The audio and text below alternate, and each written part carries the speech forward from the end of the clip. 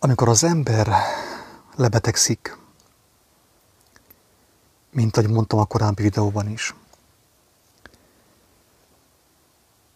nem az az első gondolata, hogy mitől lett beteg, mitől lett egészségtelen, mitől lett egésztelen, hanem az első gondolat az, hogy hogyan tudna meggyógyulni. Abban a videóban, amiben erről van szó, nem tudom már pontosan mi a címe, nagyon sok videót csináltam mostanában, de aki visszagörget a Facebookon, vagy pedig a YouTube csatornán, megtalálja az egészségről szóló videót. Az elmúlt hét folyamán készült egy videó az egészségről, a gyógyulásról. És abban a videóban arról van szó, hogy az ember annyira meg akar gyógyulni, hogy még azt is elfelejti, hogy miért akar meggyógyulni.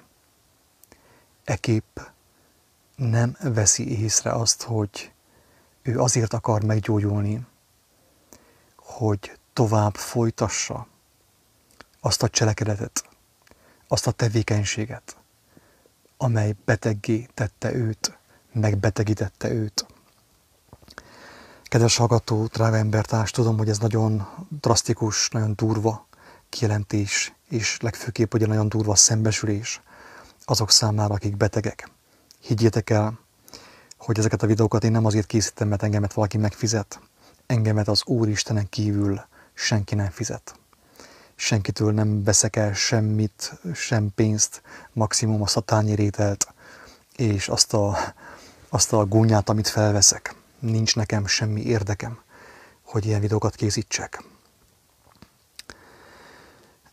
Tudom, hogy aki ezt a videót hallgatja és beteg, az megütközik ezekben a szavakban, ezekben a gondolatokban. Mindazonáltal.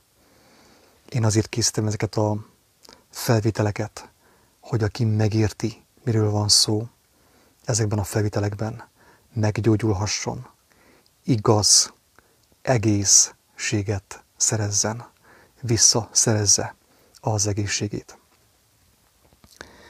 Tehát ugye az előző felvételben arról volt szó, hogy az ember annyira meg akar gyógyulni, hogy közben elfelejti, hogy miért akar meggyógyulni, és nem veszi észre, hogy azért akar meggyógyulni valójában, hogy tovább folytathassa azt a tevékenységet, azt a cselekedetet, azt a szellemiséget tovább űzze, ami az ő agyában van, ami az ő lelkében van, amely őt megbetegítette. Tehát gyakorlatilag az ember azért akar meggyógyulni, hogy újból megbetegedjen, avagy minél hamarabb elpusztuljon. A képernyőn, akik látják a képernyőt a Facebookon és a YouTube-on, egy nonsensnek tűnő kérdést láthattok. Az egészséged, ellopták, vagy elvesztetted.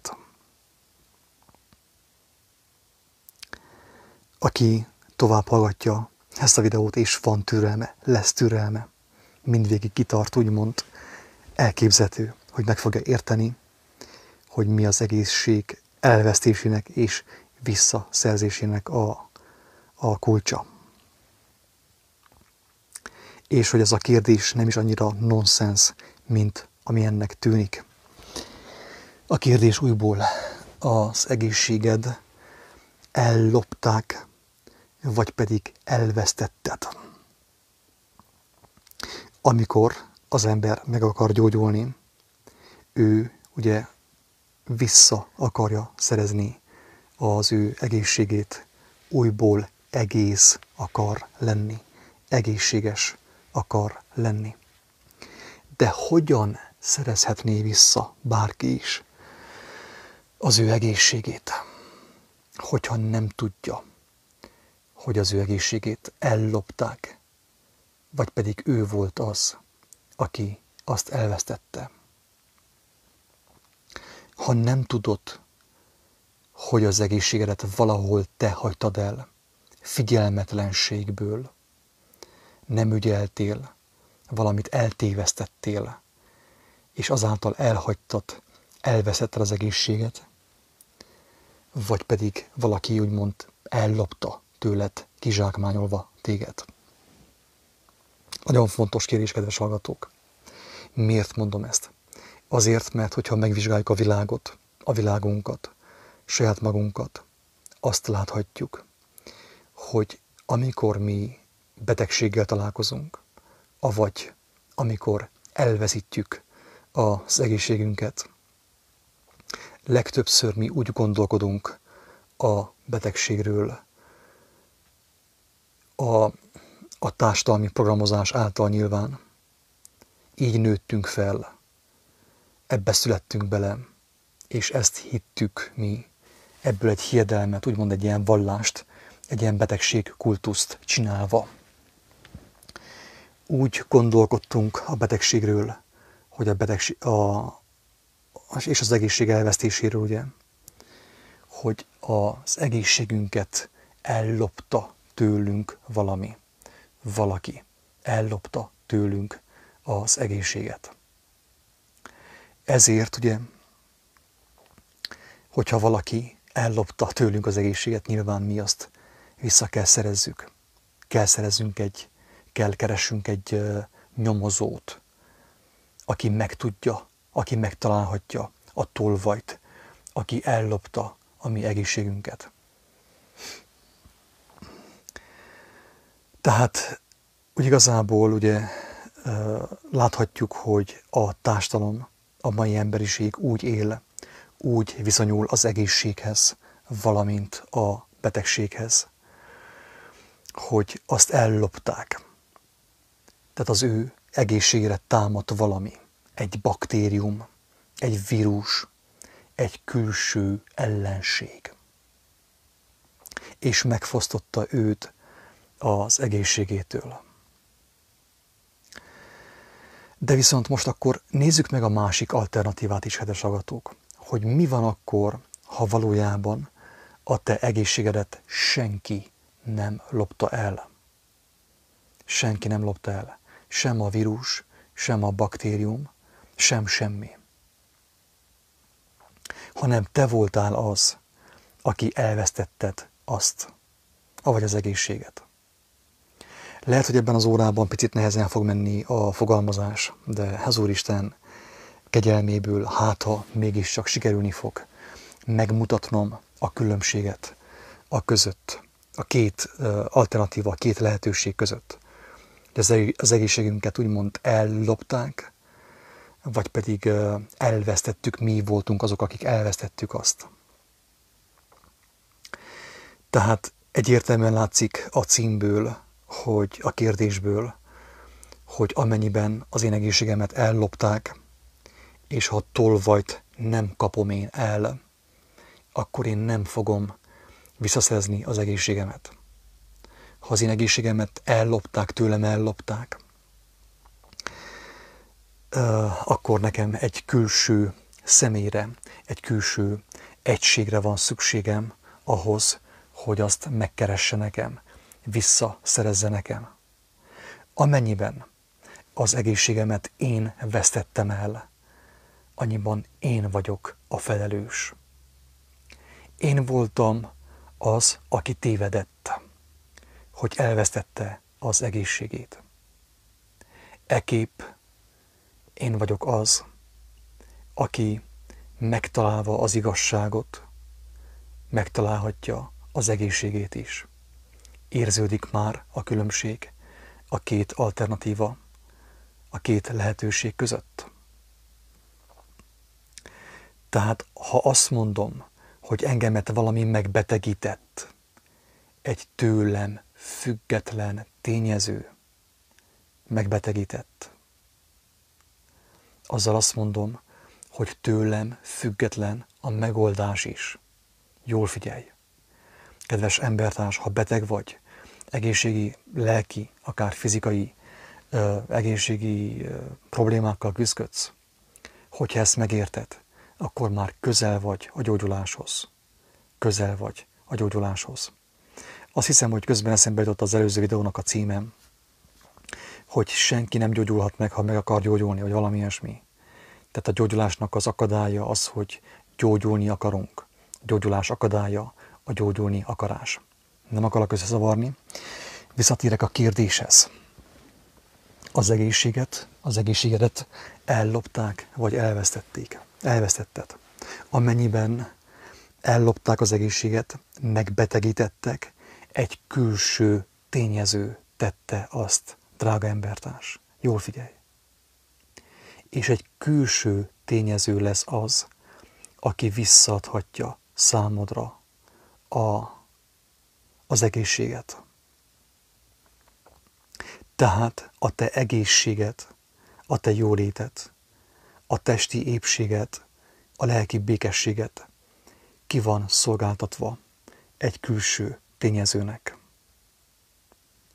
Viszont, ha te voltál az, aki elvesztette a betegségét, az egészségét, bocsánat, azt jelenti, hogy te vagy az, aki visszaszerezheti azt. Érthető? Ez a lényeges különbség. Az előző esetben tőled független a gyógyulás. Vagy megkapod, vagy nem kapod meg. Te semmit nem tehetsz azért, hogy meggyógyulj. A második esetben viszont, ha te voltál, aki tévedtél, és elveszted az egészséget, te vagy az, aki tehetsz annak érdekében valamit, hogy visszaszerezd az egészséget. Mint ahogy mondtam, a világ azt súlykolja belénk, hogy minket megtámadtak különböző baktériumok, koronavírusok, különböző más betegségek, a törökök, a tatárok, mit tudom én, a németek, a nácik, az oroszok. Tehát mi ártatlanok voltunk, ott sem voltunk jóformán, csak ránk zúdult a nyomorúság. Mi erről nem tehetünk. A második esetben az van, hogy mi voltunk azok, akik tehettünk arról, hogy ez így történt. És itt jön be a Biblia is egyébként, a Bibliának a két értelmezése, drága embertárs.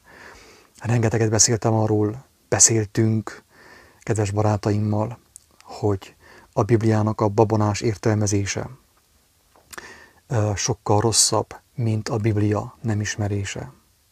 Sajnos el kell mondani, hogy azon személyek, akik a Bibliát egy vallási felekezet által, valamilyenféle keresztény felekezet által ismerték meg, azok az emberek nagy valószínűséggel a Biblia babonás értelmezését sajátították el, ami az előző és az első opcióval van összhangban. Tehát, hogy az egészségünket ellopták, kedves hallgató. A Bibliának a mai, mondjam azt, keresztény, vallásos értelmezése szerint a mi egészségünket ellopták tőlünk. Mi ártatlanok voltunk, mi semmi rosszat nem csináltunk. Az egészségünket ellopták tőlünk. Ezért ugye a mi egészségünk, a mi jólétünk, mint ahogy a mi betegségünk is egy külső személytől függ, egy külső létezőtől függ, és nem tőlünk függ. Ezzel az értelmezéssel van összhangban egyébként ez a sok, mondjam azt, sátánozás, meg démonozás, meg az, hogy Lucifer egy nem tudom milyen angyal volt, és lezuhant az égből, meg minden. Tehát ezek a Bibliának a babonás értelmezései. Erről rengeteget beszéltünk, én ebben a videóban most nem tehetem meg, hogy újból ezt elmeséljem, elmondjam, hogy mi a különbség a sátánnak a babonás értelmezése, és a sátánnak mondjam azt, az igazság szerinti értelmezése. Az édenkertben mi történt? Azt mondjuk ugye a vallás szerint, a mai kereszténység szerint, hogy az édenben a kígyó volt a hibás. Éva hárított. Azt mondta, hogy a kígyó volt a hibás. Ádám azt mondta, hogy Éva volt a hibás. És Isten azt mondta, hogy oké, rendben legyen, ha ti ezt mondjátok.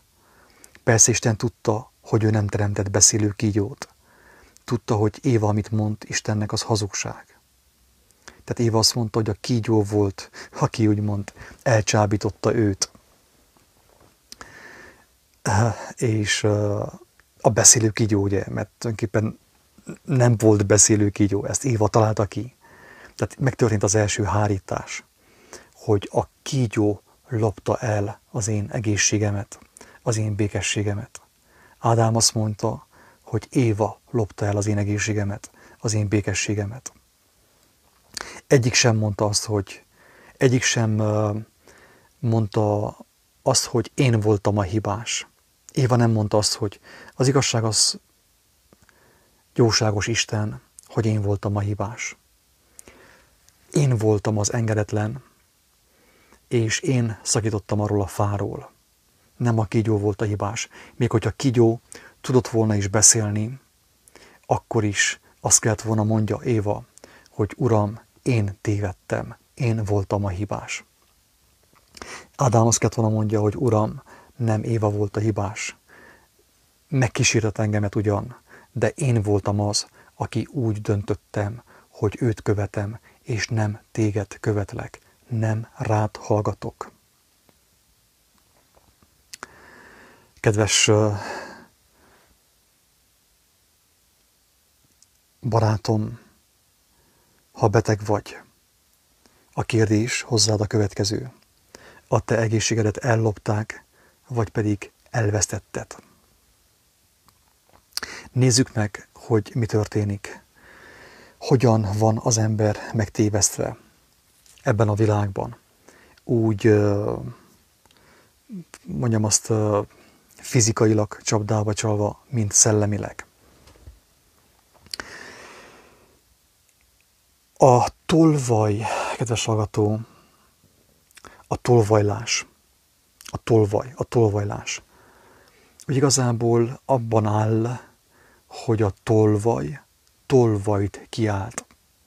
A tolvaj csak úgy tud rabolni, hogyha hazudik. Hazudik. A tolvaj csak úgy tudja elvenni valakinek az értéktárgyát, az ő kincsét, hogyha megtéveszti őt, mint a bűvész, elvarázsolja, elbűvöli az embert, és közben kifosztja őt. Ugye ezt látjuk a mi világunkban is, hogy a tolvaj ahhoz, hogy ki tudjon valakit fosztani, először hazudik neki, elbűvöli őt, eltereli az ő figyelmét valamivel, valamilyen trükkel, valami csellel. Ez esetben, kedves hallgatók, úgy történik a tolvajlás egészség szempontjából, az egészség elvesztése szempontjából, hogy a tolvaj tolvajt kiált. A tolvaj úgymond azt kiáltja, hogy tolvaj, ott valahol kívül, rajta kívül van a tolvaj. Tehát elhiteti veled, hogy valaki téged ki akar zsákmányolni, úgymond. És miközben te ezt elhiszed neki, aközben ő téged kizsákmányol. Tehát a tolvaj úgy tud kizsákmányolni, úgy tudja kizsákmányolni, kifosztani az embereket. A tolvaj szellemiség, ugye, a tudatlan, földhöz ragadt, ugye, testi szellemiség, avagy sátáni. Többször beszélgettünk arról, hogy a sátáni lelkület, a sátáni szellemiség azt jelenti, hogy testi, avagy földhöz ragadt. Nem a levegőben röpködő démonokról van itt szó. Testi és földhöz ragadt. Aki ismeri az írást, és személyesen ismerte meg, nem a kereszténységen keresztül, nem a gyülekezeteken keresztül, az ember tudja, hogy az, ami sátáni, az testi, földhöz ragadtságot, testiséget jelent, mint ahogy Péternek, amikor azt mondta Jézus, hogy távozz tőlem, sátán, akkor azt mondta neki, hogy te nem gondolsz a lélek dolgaira, testből beszélsz, Péter, nem engeded, hogy megtörténjen az, aminek meg kell történnie. Tehát akkor térjek vissza a lényegre, a tolvaj, ugye, tolvajt kiált. Ugyanis én állást fogok foglalni a videónak körülbelül a közepétől, ugye, és elmondom, hogy nekem teljes meggyőződésem, és hitem az, hogy az egészséget te vesztetted el. Az én egészségemet én vesztettem el. Az Éva békességét Éva veszítette el. Az ő egészségét. Azt, hogy ő egyben volt, egész volt az ő teremtő édesatyjával, a teremtő Istennel. Azt ő vesztette el, nem lopták el tőle. Kedves hallgató, a te egészségedet nem lopta el tőled sem a koronavírus, sem a baktérium, sem semmi. Te voltál az, aki azt elvesztetted. Tehát minden egyes ember felelős, főképp ugye, hogy ha már felnőtt, és főképp, hogyha tegyük fel, most rossz közegbe született, egy rossz családba, és addig ugye, mint gyermek nem igazán volt ő felelős az ő egészségért, hanem úgymond ő elkapta a betegséget a szüleitől, vagy a társadalomtól valamilyen formában. De viszont tudjuk jól, hogy az Úristen hűséges, szerető Isten, és mindenkinek felkínálja az igazság megismerésének a lehetőségét. Attól a ponttól kezdve minden egyes ember felelős az ő testi és lelki egészségéért. Na de térjünk vissza ahhoz, hogy valójában, tehát a világ azt mondja, a többség, a világ, a 7 milliárd, vagy nem tudom mennyien vagyunk. Amúgy nem hiszek én a statisztikákba. Isten tudja, mennyien vagyunk. Tegyük fel, hogy vagyunk 5 milliárdan, vagy 10, teljesen mindegy. A 10 milliárd, a többség mindig azt mondja, a 90%, hogy ellopták az ő egészségét. Hogyha én azt mondom neked, kedves hallgató, hogy te elloptad az én egészségemet, azáltal én feljogosítom saját magamat, hogy téged megöljelek, hogy megbosszulja azt, hogy te elloptad az én egészségemet. Lehet egy picit komplikáltak hangzik ez a gondolatmenet, kedves hallgatók, de jól figyeljetek, és fohászkodjatok az Úristenhez, és segíteni fog nektek megérteni, miről van szó ebben a videóban. Tehát a világ nagy része, a tömeg, a tenger, a népek tengere azt hiszi, hogy a Covid a felelős, hogy emberek megbetegednek, vagy pedig emberek meghalnak. Mit tudom én, az AIDS a felelős, vagy pedig az ebola, vagy sertés, vagy madár, vagy antilop influenza, teljesen mindegy. A legtöbb ember ebben van, ebben a megtévesztésben, ebben a hazugságban, ebben a hárításban, az Éva hárításában és az Ádám hárításában. Nagyon kevesen gondolják azt, akik a Bibliát is, az írást is, amit úgy hívunk, hogy Szentírás, a Biblia, úgymond Isten lelkével próbálták megérteni, értelmezni, nem vallással, nem vallási manipuláció által értették meg a Bibliát, hanem Isten lelke által, Isten vezetésével. Azok az emberek, ők a kisebbség, és itt már ugye sugallom is azt, hogy ők azok, akik a keskeny úton járnak. Ők tudják, hogyha ők valaha megbetegedtek, tőlük az egészséget senki nem lopta el, hanem ők voltak azok, akik elvesztették az egészséget, az egészségüket. És akkor most ugorjunk vissza az Ószövetségbe. Az Ószövetségben nem volt, 1000 vírus, meg 6 milliárd baktérium, meg össze-vissza ilyen nagy dumák ugye az áltudomány részéről. Ott nem volt sok betegség. Ott csak egy betegség volt, kedves hallgatók. Az Ószövetségben, Mózesnél csak egyetlen egy betegség volt. Aki ismeri a Bibliát, aki ismeri az írást, azt tudja. Aki nem ismeri és nem tudja, annak azt javaslom, hogy fohászkodjon az élő Istenhez. Hogy segítsen neki megismerni a Bibliát, segítsen neki újjászületni, segítsen neki Istennek a lelke által értelmezni a Bibliát, hogy ki tudjon jönni a vallásos babonákból, a vallásos értelmezésekből. Tehát, aki Istennek a lelke által ismerte meg az Ószövetséget, azt tudja, hogy Mózes idejében nem voltak betegségek. Egy betegség volt csak, az nem volt más, mint a tisztátalanság. amikor a pap megvizsgálta az embert, nem azt mondta, hogy mandulagyulladása van, vagy covidos, vagy pedig kétoldali tüdőgyulladása van, vagy pedig mumpszos, vagy nem tudom én, hanem azt mondta, hogy tisztátalan. Ennek a jelentése a következő. Akire azt mondta a pap, hogy tisztátalan, arra azt mondta, hogy az ember valahol letért az élet útjáról, a lélek útjáról. Isten törvényét elhagyta, az élet törvényét elhagyta, és annak következtében ő tüneteket kezdett produkálni, avagy megbetegedni. De viszont a pap nem azt mondta, hogy ő beteg, hanem ő az okot mondta. És az ok, kedves hallgató, mindig az Ószövetségben a tisztátalanság volt, avagy a bűn, avagy a hazugság, a hazudozás, az, hogy az ember letért az élet ösvényéről, az élet útjáról, elhagyta az élet törvényét. Aki elhagyta az élet törvényét, az az ember úgymond különböző fizikai tüneteket produkált, és tisztátalannak lett nyilvánítva a pap által. Utána a pap elrendelte, hogy az ilyent vigyék ki a közösségen, tehát hagyja el a közösséget. Ki kell menni a pusztába, mit tudom, 1 hétre, vagy 2 hétre. Az alatt neki volt lehetősége meglátni és belátni az ő tévedését. És amikor meglátta, belátta és megbánta az ő tévedését, instant módon meggyógyult. Isten őt meggyógyította. Így működött az Ószövetségben.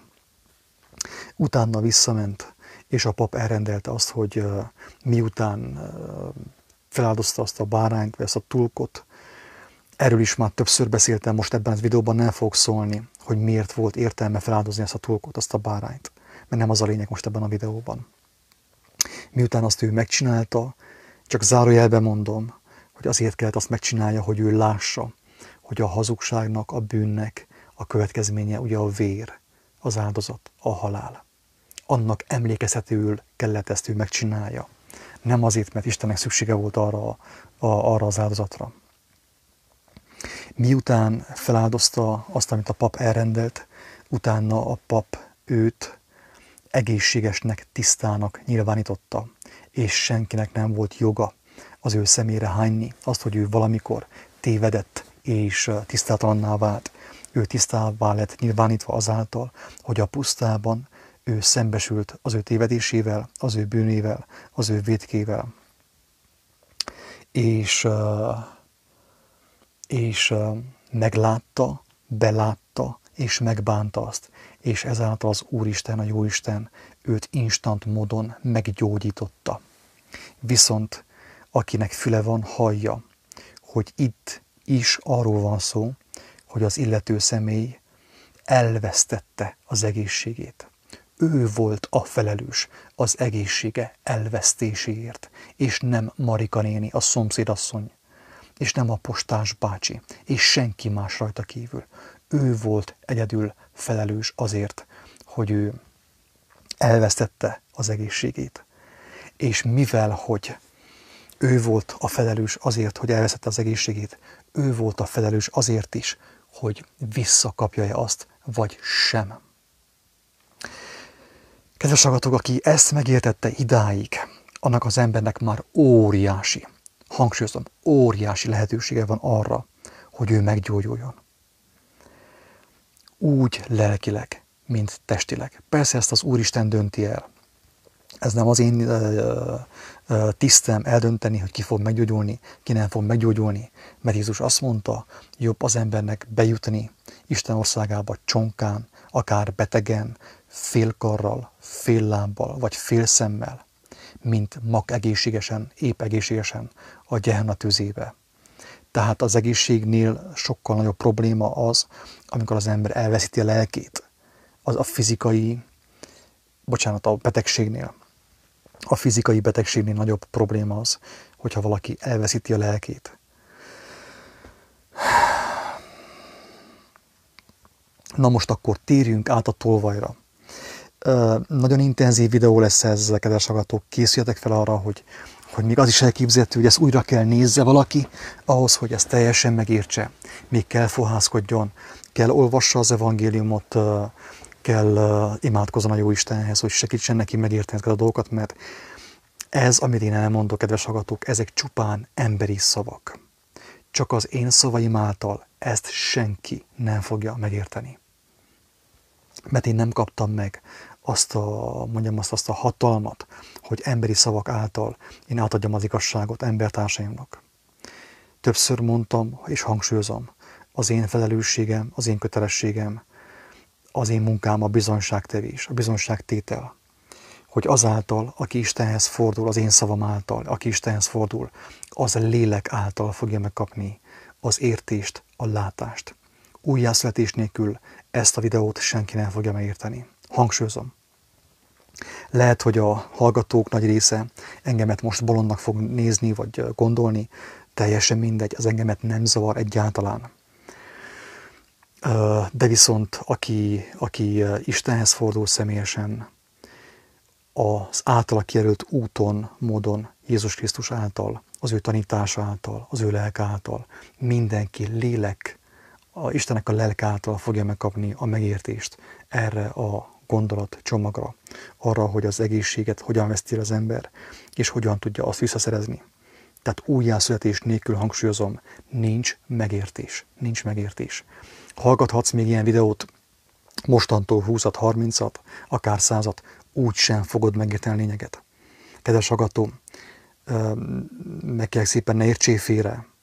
Tehát nem fölényességgel mondom ezt én, vagy büszkén, vagy lenézéssel, hanem elmondom a tényeket, hogy senki ne csapja be magát azzal, hogy az én videóim által meg fog ő gyógyulni. Senki nem fog az én videóm által meggyógyulni. Csak az fog meggyógyulni, aki az én videóm által inspirációt kap arra, hogy az élő Isten kezéből kérje a gyógyulást. Tehát a videónak a mostantól következő része főképp azon személyeknek szól, leginkább azon személyeknek szól, akik már tudják, hogy mi az, hogy újjászületés, akik újjászülettek Isten kegyelme által, Jézus tanítása és Istennek a lelke által. Térjünk át arra a fogalomra, hogy tolvaj. A tolvaj tolvajt kiált. Hogyan történik ez? Tehát azt ugye már megértettük, hogy a legtöbb ember, hanem minden ember az egészségét elveszíti, nem ellopják tőle, nem a koronavírus a felelős, nem a gonosz szomszéd, vagy tudom is én, baktériumok a felelősek, hogy valaki elveszti az egészségét, hanem ő személyesen. Ugyanis Jézus elmondta, hogy akiben teljes a lélek, Istennek a lelke által, ha valakinek a lelke megtisztul, azon az emberen nem tud úrrá lenni semmilyen betegség. Hangsúlyozom. Az az ember, aki megigazult, Isten ereje és az ő kijelentése által, az ember fölött nincs uralma semmilyen betegségnek, semmilyen méregnek. Jézus ezt úgy mutatta meg, hogy ugye gyógyított, halottakat támasztott fel, de ő maga is feltámadt, hogy megmutassa, hogy egy olyan személy fölött, aki teljes Isten lelkével, Isten lelkében van, egy olyan személy fölött nincs uralma semmilyen betegségnek.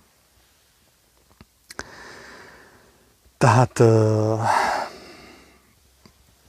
azt ugye akkor már megértettük, hogy aki megbetegszik, az elveszíti az ő egészségét, nem tőle veszik el mások. Viszont hogyan jön be a tolvaj a képbe, hogyan jön be a tolvajlás a képbe? A tolvaj csak úgy tud bejönni a képbe, mint ahogy az előbb mondtam, hogy megtéveszti az embert. Megtéveszti azt, aki nem teljes Isten lelkével. Csak azt lehet megtéveszteni, aki nem teljes az igazsággal, Krisztussal, Isten lelkével. A tolvaj megtéveszti az embert, és azt mondja, hogy tőled a koronavírus lopta el az egészséget. és ebben a helyben, ahogy te ezt elhitted, abban a helyben a tolvaj el fogja lopni a teljes életedet, a hátamaradt egészségedet és a lelkedet. Így működik a tolvajlás a mai világban, kedves hallgató. Hogy magyarázzam ezt, hogy még egyszerűbb legyen és még érthetőbb? Tehát, ha valaki megbetegszik, az azért van, mert benne a lélek tisztátalan. Persze ez valamilyen mértékig örökletes mindenkinél. Mindaddig, amíg nem találkozik az élő Istennel. Tehát, ha én azért lettem beteg, mert tisztátalan lélek van bennem, és én vesztettem el az egészségemet, akkor miért akarom én valakinek elhinni azt, hogy az én egészségemet ellopta egy vírus, amelyet Kínában megkoronáztak? Érthető a kérdés? Felteszem a kérdést újból. Tehát, hogyha a betegségem miért, vagy az egészségem elvesztéséért én vagyok a felelős, akkor miért akarom elhinni valakinek, hogy az egészségemet ellopta egy vírus, vagy egy gonosz bácsi, vagy egy, bármi. Érthető? Azért akarom én elhinni azt, hogy tőlem ellopták az egészséget, kedves hallgatók, mert még mindig az Éva és az elbukott Éva, az elbukott Ádám szellemiségében vagyok. A hárításban vagyok. Azt mondom, hogy a kígyó a hibás. A kígyó a hibás. Azért, hogy én nem vagyok egészséges. Érthető? Tehát úgy igazából nem is én mondom ezt, hanem én megvásárolom ezt a hazugságot. Ma az emberek elmennek New Age, ezotéria tanfolyamokra, ahol megvásárolják azt a hazugságot, például, hogy az ember azért egészségtelen, mert a vízben sok a klór. Én is elhittem ezt a hazugságot, meg a fluor, meg a fogpasztában a fluor, meg mit tudom én. Ilyen őrültséget hiszel az ember, ahelyett, hogy azt mondja, hogy Istenem, mindenható Isten, drága embertársaim, én vagyok a hibás. Én vagyok a felelős mindenért, ami velem történt. Inkább hazudunk, és inkább hárítunk, és inkább elmegyünk egy tanfolyamra, ahol megvásároljuk azt a hazugságot, hogy mi úgy igazából azért vagyunk egészségtelenek, mert a vajban több volt a koleszterin, mint kellett volna. És aki nekünk azt mondja, hogy jaj, te Jóska, hát valójában nem te vagy a hibás azért, hogy te egészségtelen vagy, hanem valójában a vajba belekerült valamilyen baktérium a tehenektől, meg az elefántoktól, és attól lettél te egészségtelen, vagy beteg. De kedves hallgató, nem tudom, hogy mennyire érződik a súlya annak, hogy milyen veszélyes a felelősséghárítás. Mert hogyha én azt mondom, hogy én azért vagyok beteg, mert valami okozta, valami külső okozta a számomra, én ezáltal eldobom magamtól a gyógyulás lehetőségét. Azáltal, hogy én a betegségemet ráfogom valamire, bármire körülöttem, azáltal én eldobom a gyógyulás lehetőségét magamtól. Hárításban, hazudozásban fogom elveszíteni az életemet és a lelkemet.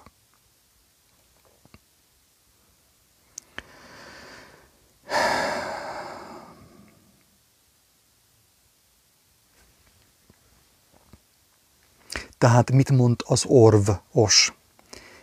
Több videóban hangsúlyozom ezt a szót, hogy orvos. Orv, tudomány, orvos. Doktor csak egy van. Jézus azt mondta, hogy doktor, ő a doktor, a Krisztus a doktor. Istennek az ereje a doktor. Tehát nincsenek doktorok, orvosok vannak, akik azt mondják neked, hogy te azért vagy tüdőgyulladásban, mert elkaptad valakitől a vonaton. Vagy tudom is én, mindegy, nem ez a lényeg. A lényeg az, hogy amikor az orvos azt mondja, hogy te egy külső tényező miatt vagy beteg, és nem a te szívedben, a te lelkedben, a te elmédben lévő tisztátalanság miatt, azáltal rajtad kívül helyezte a felelősséget, és azáltal te a hátralévő életedet és egészségedet az ő kezébe teszed. Ezért vagy gyógyszerfüggő, patikafüggő, orvosfüggő, emberfüggő vagy, az emberektől függsz teljes mértékben. És akkor most térjünk át a kijelentésre. Nagyon fontos kijelentés, kedves hallgatók. Betegségeink okát csak Isten tudja. Emberek nem tudják a betegségeink okát. Mint ahogy a gyógymódot is.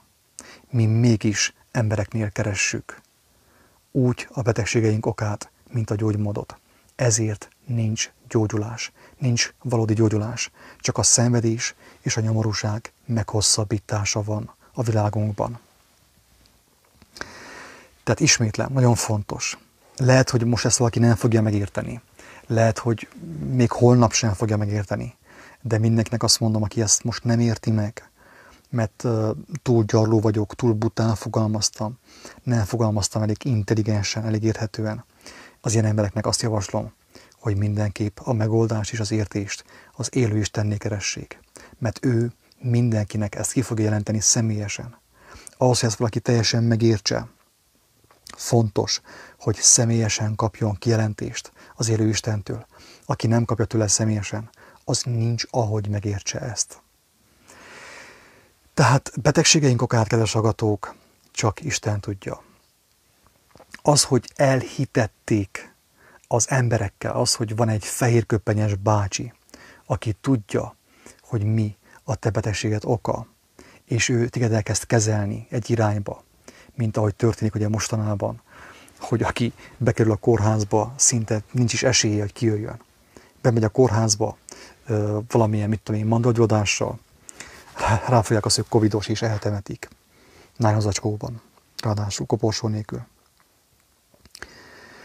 Tehát hangsúlyozom, kedves hallgatók, és ha valaki nem hiszi el ezt nekem, nem is tudom, mit mondjak tényleg, nem szeretnék erőszakos lenni, én senkit nem tudok erről meggyőzni. Én elmondom, bizonyságot teszek, de a többi a ti dolgotok.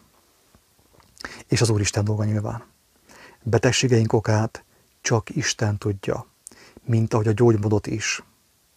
Tehát az Istennek a lelke, maga a tökéletesség. Próbálj meg ezt valahogy vizualizálni. A mindenható Isten, maga a tökéletesség. Állandóan körülvesz bennünket. Ő az, aki látja, hogy miből van hiány nálam, vagy nálad. És ő tudja, hogy azt mivel kell pótolni, azt a hiányt.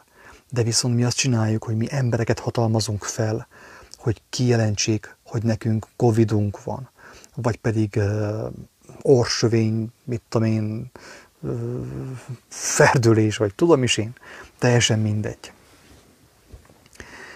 Embereket hatalmazunk fel arra, hogy ők mondják meg, hogy milyen bajunk van. És ahogy ők megmondták, hogy milyen bajunk van, attól a perctől kezdve az egész életünk ki van szolgáltatva az embereknek. Nem az élő Istennek, hanem az embereknek. Tehát amikor az ember emberekhez fordul diagnózisért és gyógymódokért, akkor az történik, hogy erőltetett gyógymódot alkalmaznak az emberen. Tehát azt mondja az orvos, hogy ezt a gyógyszert kell lőszedje élete végéig. És ugye így lesznek az emberek gyógyszerfüggő. Isten ments, hogy a patikákat bezárják, nagyon sok ember abban fog meghalni. Abban a gondolatban, attól a gondolattól, hogy nem fogja tudni kivenni a következő adag orvosságot. Az erőltetett gyógymód, kedves hallgató, azt jelenti, hogy emberi módon akarok én megszabadulni a betegségemtől. Tehát lehet, hogy hogy is magyarázzam ezt?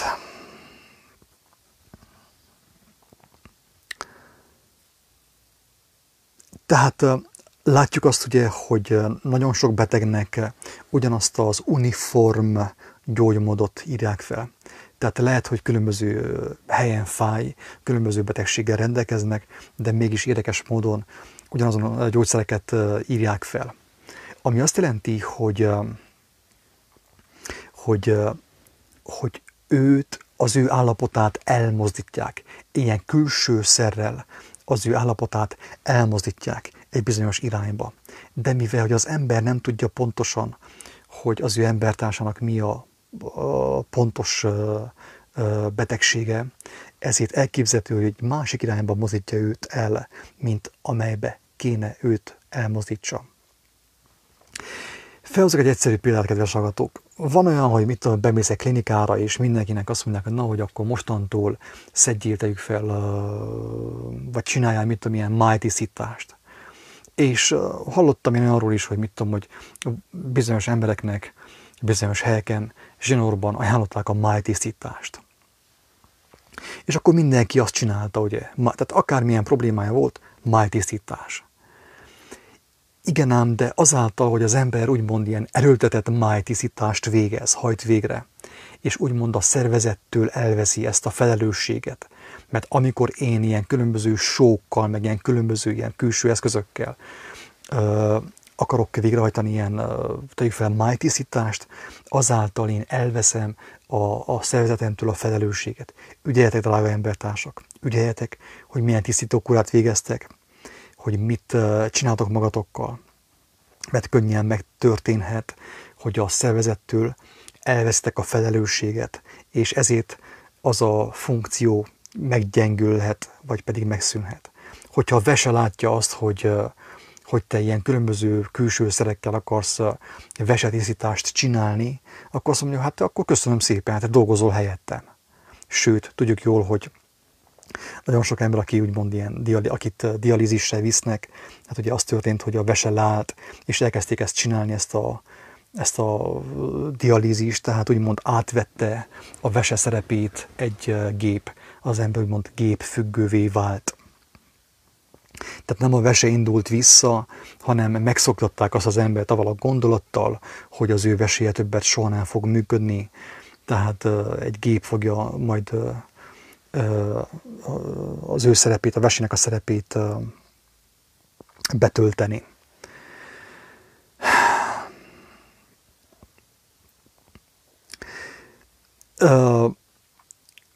Például most egyszerű példát fogok mondani, ami talán találó is lesz sokak számára, hogy volt egy olyan sláger egy időben, hogy mindenki lúgosított. Elhitették velünk is azt, hogy azért vagyunk rákosak, mert túl savasok vagyunk, és akkor kell nekünk lúgosítani. Ugye itt is mit csináltunk? Tehát elkezdtünk mi agyból lúgosítani. De viszont amikor a kicsi agy, az embernek a kicsike agya elkezd lúgosítani, akkor a mindenható Isten azt mondja, hogy én segítenék neked, de te nem hagyod. Te akarod megoldani a problémát. Nem tudom, hogy mennyire megy át a lényeg, kedves hallgatók. Én annyira próbálok egyszerűen fogalmazni, mondjuk ebben az órában, itt már ugye éjfél elmúlt. Lehet, hogy nem fog olyan könnyen menni, de amikor az ember nagyon durván meg akar gyógyulni, mint ahogy az előző videóban is mondtam, ő azt csinálja, hogy ő mesterséges megoldásokat, ilyen szisztematikus, vagy gépies megoldásokat alkalmaz arra, hogy ő visszaszerezze az ő egészségét. De jóformán még azt sem tudja, hogy milyen baja van. Tehát lehet, hogy nem is az ő problémáját kezeli, az ő valódi betegségét kezeli, hanem egy másik helyen okoz egyensúlytalanságot az ő szervezetében. És azáltal, hogy ez egyensúlytalanságot okoz az ő szervezetében, nem csupán, hogy nem fog meggyógyulni, hanem még súlyosabb lesz az ő állapota. Mert ő a saját feje, a saját agya, és nem egy embertársa agya, egy embertársa tudománya szerint próbálja megoldani az ő egészségét, nem pedig a tökéletes Isten tudománya szerint, a mindenható Istennek a lelke szerint, aki létezik és van, folyton körülvesz bennünket, most is, ott van melletted, csak te nem ráfigyelsz, hanem rám figyelsz. Vagy másokra figyelsz.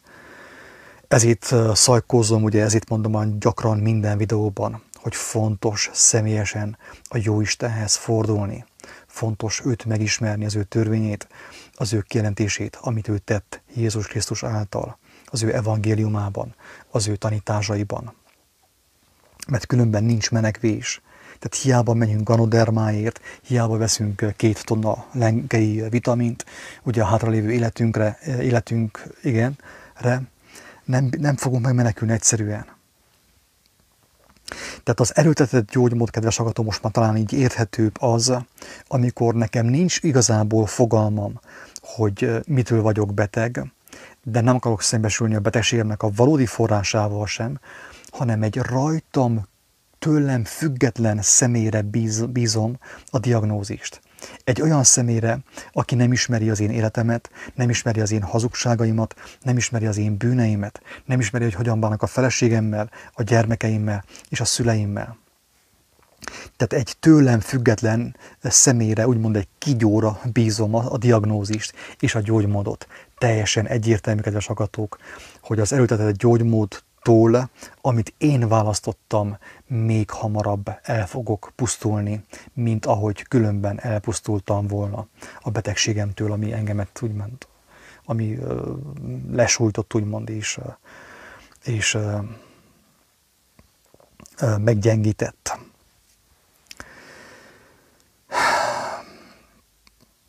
Remélem ez a része, kedves hallgatók, ez érthető. Tehát, hogy az ember, mivel hogy ő hárít, tehát én folyton hárítok, a betegségem oka nem én vagyok. Ez a legelső hazugság. A betegségem oka a kígyó. De mivel hogy hárítottam, ezért megoldásért is, a megoldást is hárítom másra. Nem magamból indulok ki, nem az én nyomorúságomból, nem a bűnbánattal kezdem, ugye, nem a szembesüléssel kezdem, nem a hazugságaimmal, a bűneimmel való szembesüléssel kezdem, hanem azt mondom, hogy majd a doktor bácsi, majd a természetgyógyász, majd a ganoderma, majd a lenkei vitamin, majd az aloe vera, majd a homeopátia, meg a különböző ilyen kuruzslásokkal majd meg fogom oldani a problémát. És látjuk jól, kedves hallgatók, hogy mire jutunk.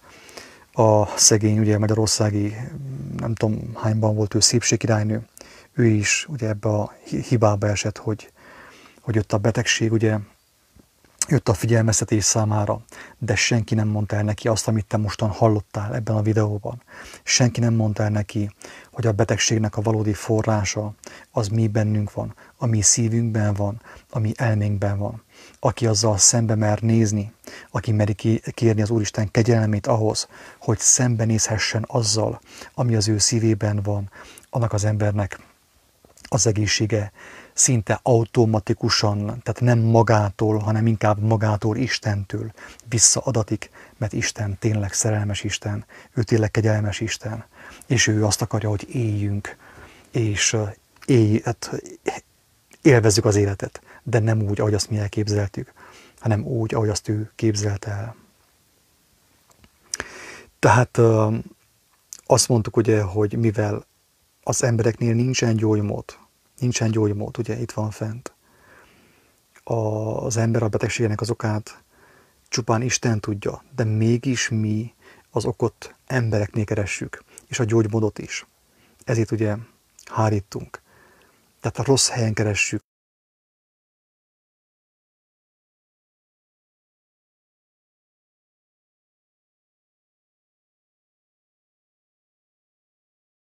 A hiányt pótló gyógyszer. Kedves a hallgató, drága embertárs, ha te beteg vagy, bármilyen problémád van, ugye a betegség az hiányosság, a betegség egésztelenség, ez a betegség. De viszont a tökéletesség, amit téged körülvesz most, a jó Istennek a lelke, a mindenható Istennek a lelke, most téged körülvesz, körülölel téged. Ezt próbál meg valahogy felfogni. Ő látja, mert ő fölötted van, ő lélek és tökéletes. Ő látja, hogy neked miből van hiányod, miért vagy te egésztelen. És ő éppen ebben a momentumban is készen áll pótolni számodra a hiányt.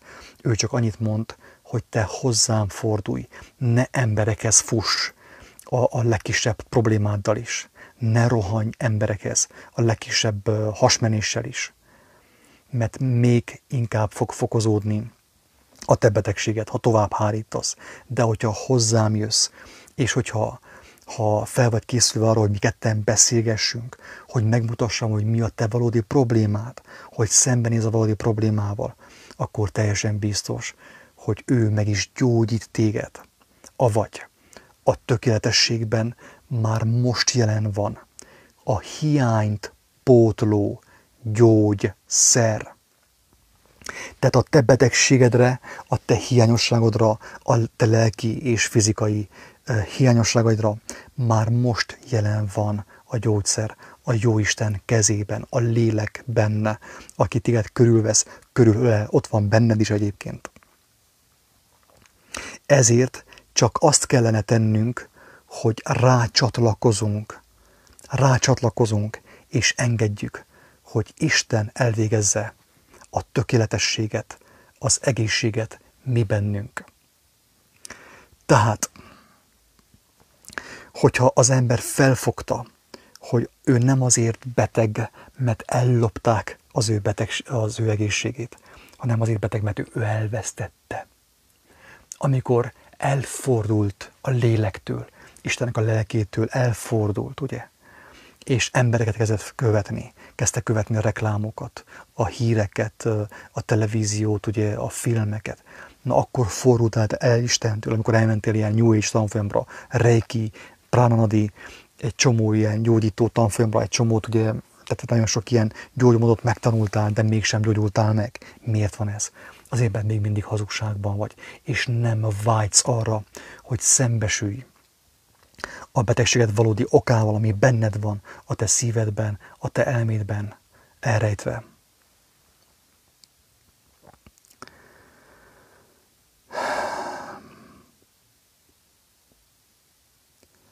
Tehát amikor az ember megfordítja ezt a hamis paradigmát, ami a világot uralja, ugye,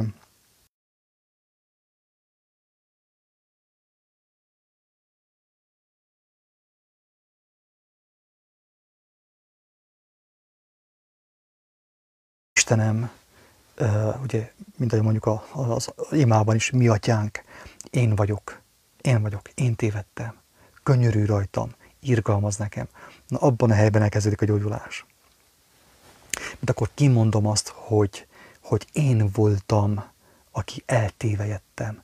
Én vagyok a tékozló fiú, én vagyok a tékozló kislány. Amikor ezt kimondtam, és többet nem hárítok, mint ahogy Éva és Ádám hárított, akkor elérkezett hozzám a mennyek országa, az egészség. Úgy a lelki, mint akár a fizikai, testi egészség is. Ezt ne felejtjétek el.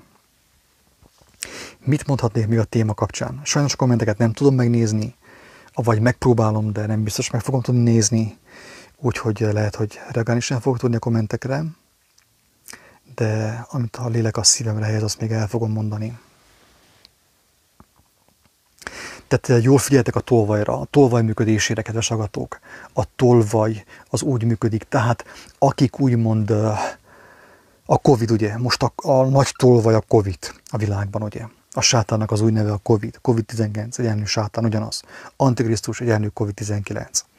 Tehát ez nem feltétlenül egy fizikai személy, egy emberi személy, ugye, hanem maga a megtévesztés szellemisége, ami ugye most a legnépszerűbb formája annak a Covid-19. Hogyan működik a Covid-19, kedves hallgató?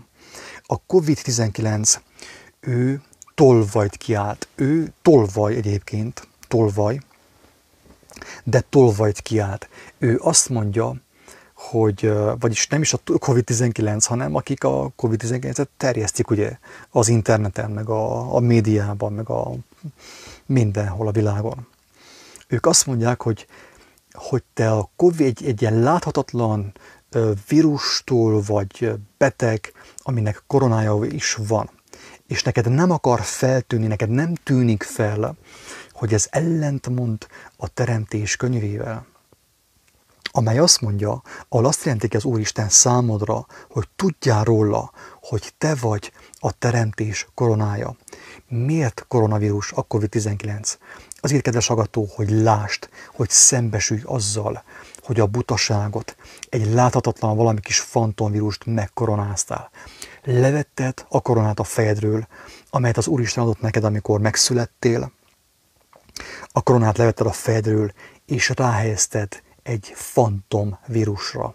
Így jártál. Én is így jártam, kedves hallgató. Én is elbuktam. Sorstársak vagyunk. Úgyhogy nem kevékedek.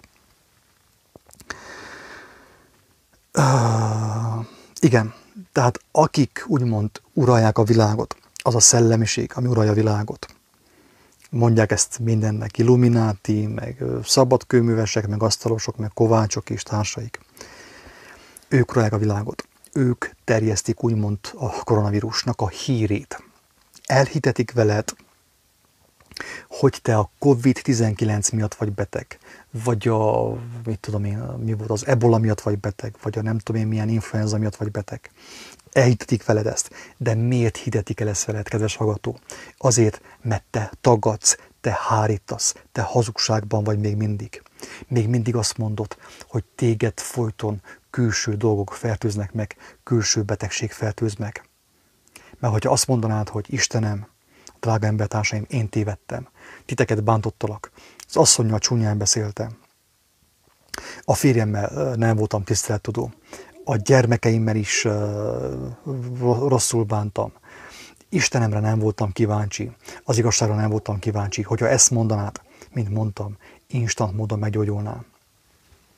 De mivel te szeretsz hárítani, mert nem akarsz szembesülni azzal, hogy milyen szellemiség van benned, ezért inkább elfogadod azt a hazugságot, hogy te egy vírus miatt vagy beteg.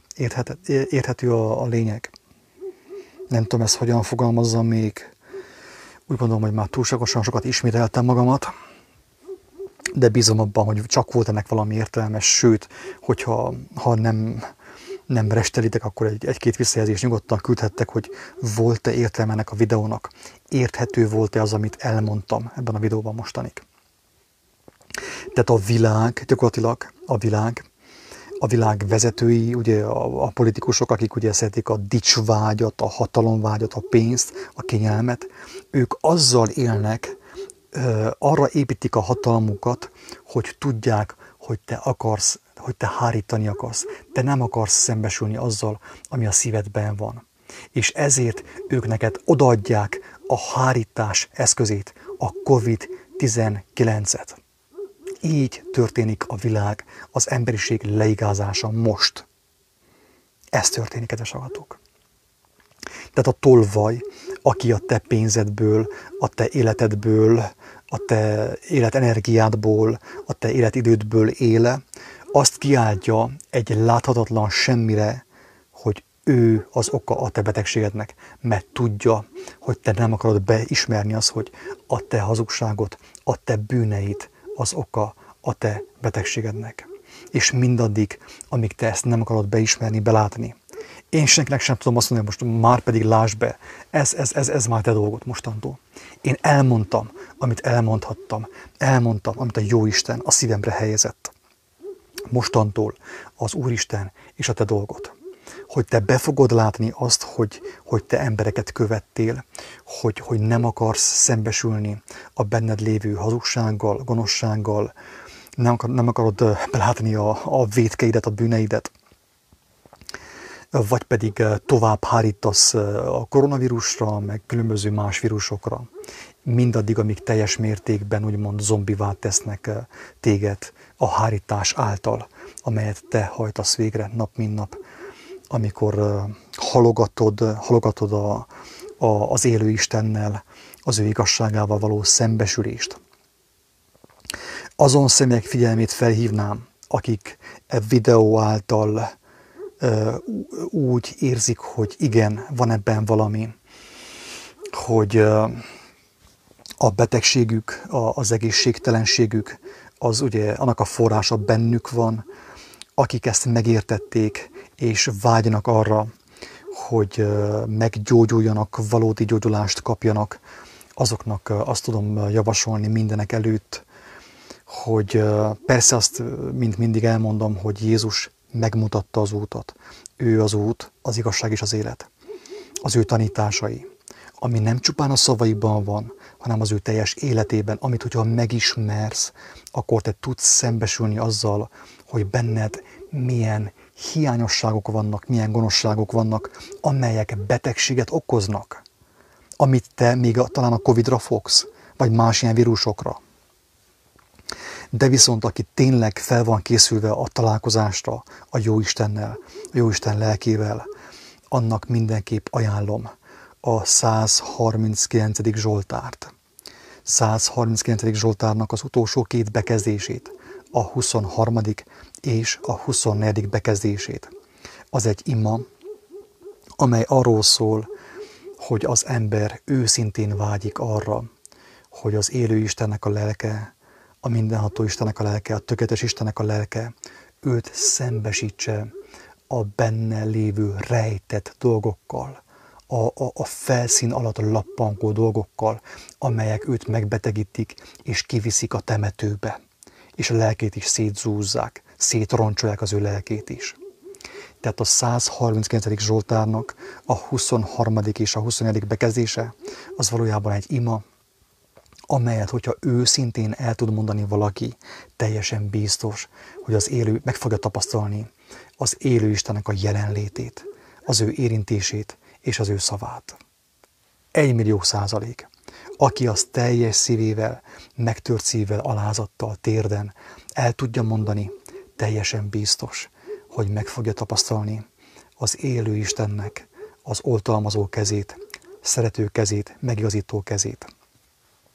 És azután fog megtörténni, kedves hallgatók, az, hogy ha megismered Jézus Krisztusnak a tanítását, az ő beszédét, és az ő életét a 4 evangéliumban, ami le van írva, és azt, hogyha megérted, kérsz kegyelmet a megértéshez, azt, ha megszereted, és elkezded cselekedni, teljesen biztos, hogy szabad leszel örökkön, örökké.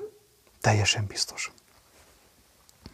Egy kérdésre kitérnék még azok kedvéért, akik talán azt mondhatnák most ebben a videóra, hogy és akkor a gyermekekkel mi a helyzet, akik betegen születnek. Nagyon röviden fogok fogalmazni, erről már többször beszéltünk. A gyerkőcökre azt mondja Jézus, hogy az ő angyalaik mindenkor látják a mindenható Istennek az arcát. Az Ószövetség azt mondja, hogy a gyermek sajnos örökli a szülőnek a hiányosságait, nyomorúságait valamilyen mértékben, de viszont óriási oltalom alatt vannak. Tehát a gyermek nem kell elszenvedje az ő szüleinek tehát nem kell ő elkárhozzon úgymond a szülei bűnei miatt, mert hogyha felnő, neki is megadatik a lehetőség arra, amire most e videó által mindenki megkapta a lehetőséget. Arra, hogy találkozzon az élő Istennek a lelkével, az ő élő valóságával, az ő megigazító kegyelmével, hogy észrevegyük, hogy észrevegye azt, hogy a betegség forrása benne van. Tehát nincs olyan ember, aki nem kapja meg Istentől ezt a kegyelmet. És mint tudjuk, ugye a gyermek az egészségesen születik, tehát olyan értelemben, hogy lelkileg egészségesen mindenképp. Tehát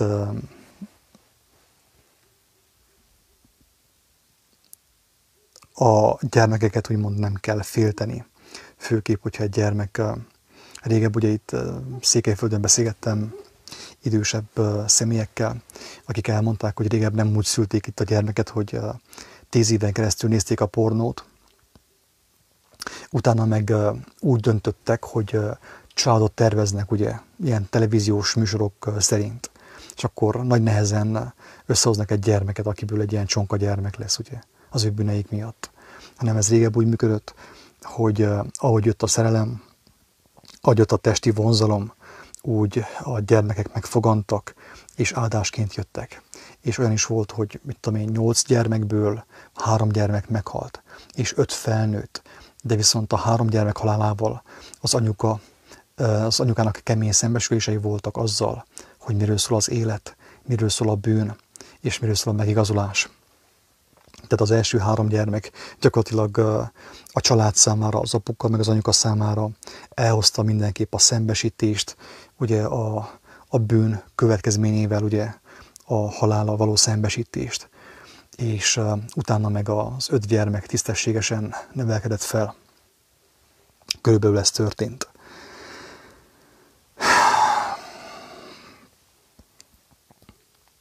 Ha valakinek ez túl hosszú volt ez a videó, elmondanám azt, hogy annyit talán elég egyelőre megjegyezni, Hogyha én azt mondom, hogy az egészségemet ellopták, akkor én magamon kívül helyeztem, tehát kidobtam a kezemből a gyógyulásomnak a lehetőségét. Mert az a Covid vakcinától fog függni az én egészségem, az én gyógyulásom, az orvosságoktól fog függni az én gyógyulásom, más emberektől, más emberek tanácsától. De hogyha azt mondom, hogy én vesztettem el, mert én voltam bűnös, én voltam bűnben, én voltam tévegésben, én voltam hazugságban, hogyha ezt kijelentem, akkor teljesen biztos, hogy az Úristen kegyelmét kapom ahhoz, hogy megigazuljak. És akkor már az én kezemben van az egészségem is olyan értelemben, hogy az Úristen nekem azt visszaadja. Megpróbálom megnézni a kommenteket, lássuk, hát ha sikerülni fog. De viszont úgy gondolom,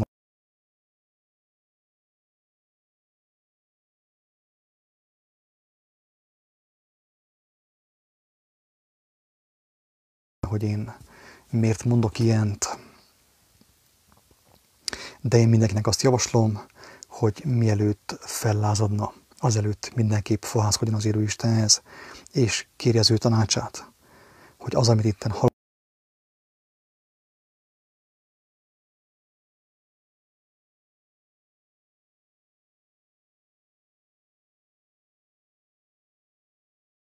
Nyolc komment van. Tehát a Facebookon úgy néz ki, meg fogom tudni nézni, és lehet, hogy a YouTube-on is talán megpróbálom megnézni.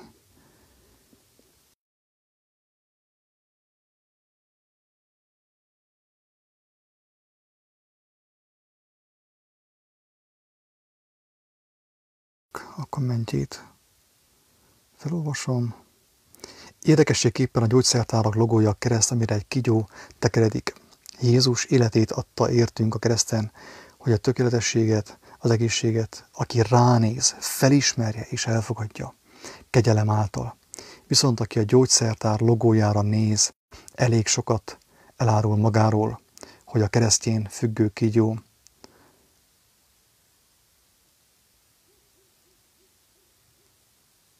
az mérget árul. Tehát a kígyó mérget árul pontosan. Tehát aki továbbra is hárítani akar, az a gyógyszertárba megy. Aki nem akar többet hárítani, hanem kimondja, kér Istentől bátorságot, hogy leküzdje az egóját, kedves agatók. Az egónak a jele, az egónak a legfőbb jele az, kedves agató, hogy nem tudsz imádkozni térden az élő Istenhez, a mindenható Istenhez. Előtt nem tudod megalázni magadat ahhoz, hogy ő adja neked értést, látást és megigazolást. Ez az egónak a bizonyítéka. Tibor.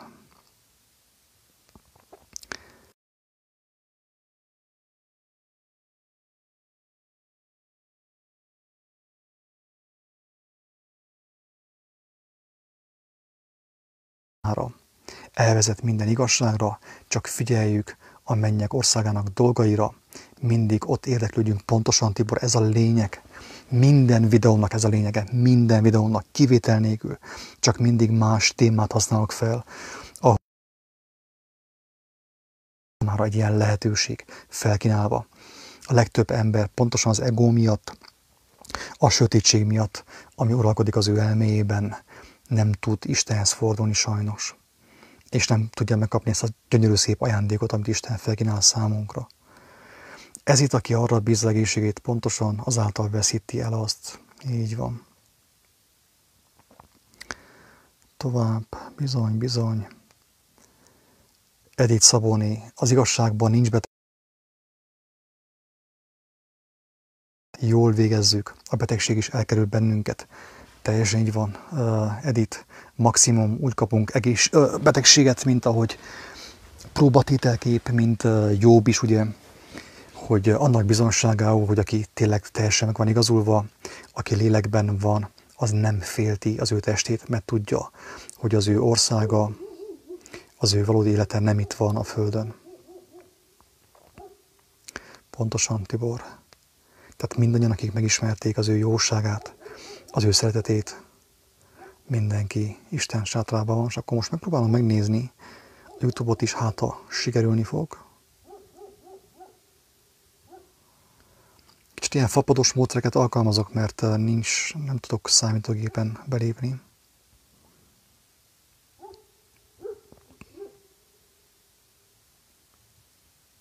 Na.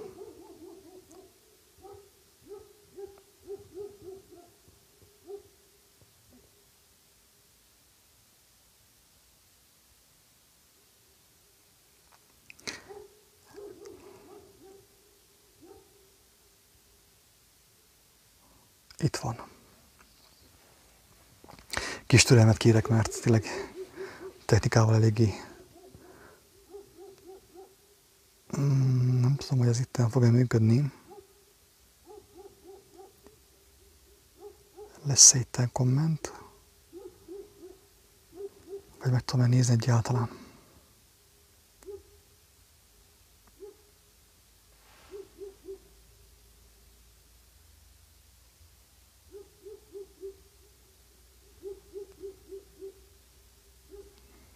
Na. Lehet, hogy nincsen komment, vagy YouTube-on. Látszik, a Facebookon többen voltak ébren ebben az órában. Ennyi. Tehát szerintem, akinek füle volt, hallotta, miről szólt ez az elmékedés, az a figyelmeztetés.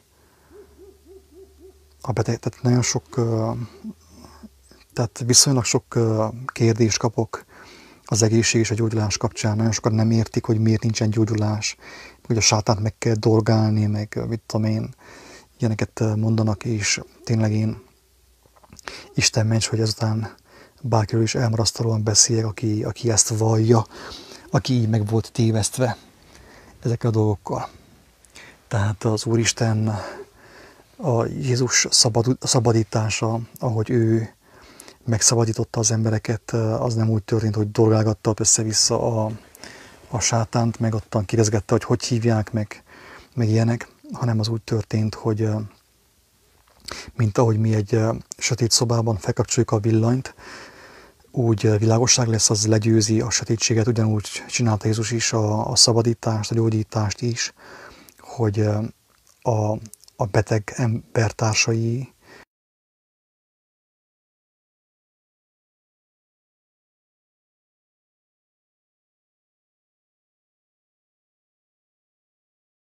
azt erővel és hatalommal kijelentette az élet igéjét, ugye? És azáltal az a tényező, az a hamis gondolat, az a hazugság, az az ördögi szellemiség, meg lelkület, ami uralta azt az embert, az elveszett az erejét. Ez pont olyan, hogy el akarsz érni Budapestre, tudom én, Debrecenből, és bárkit kérdezel, folyton egy rossz útmutatást kapsz, és te már beálltad az egész Magyarországot, de még Budapestre nem értél el. És hogyha jön valaki, és neked szépen, szeretetteljesen lerajzolja Magyarország térképét, és elmagyaráz neked, hogy hol van Budapest, akkor te rájössz arra, hogy tényleg tévelyegtél te mostanig. Te mostanig tévedésben voltál, hamis tanácsot követtél, hazug térképet követtél. És az igaz térképnek a jelenlétében fel fogod ismerni, hogy te hol tévedtél, és megszabadulsz a tévelgéstől, vagy az ördögeittől. Így történt körülbelül az ördögűzés, kedves hallgatók. Persze mindez ugye megtűzdelve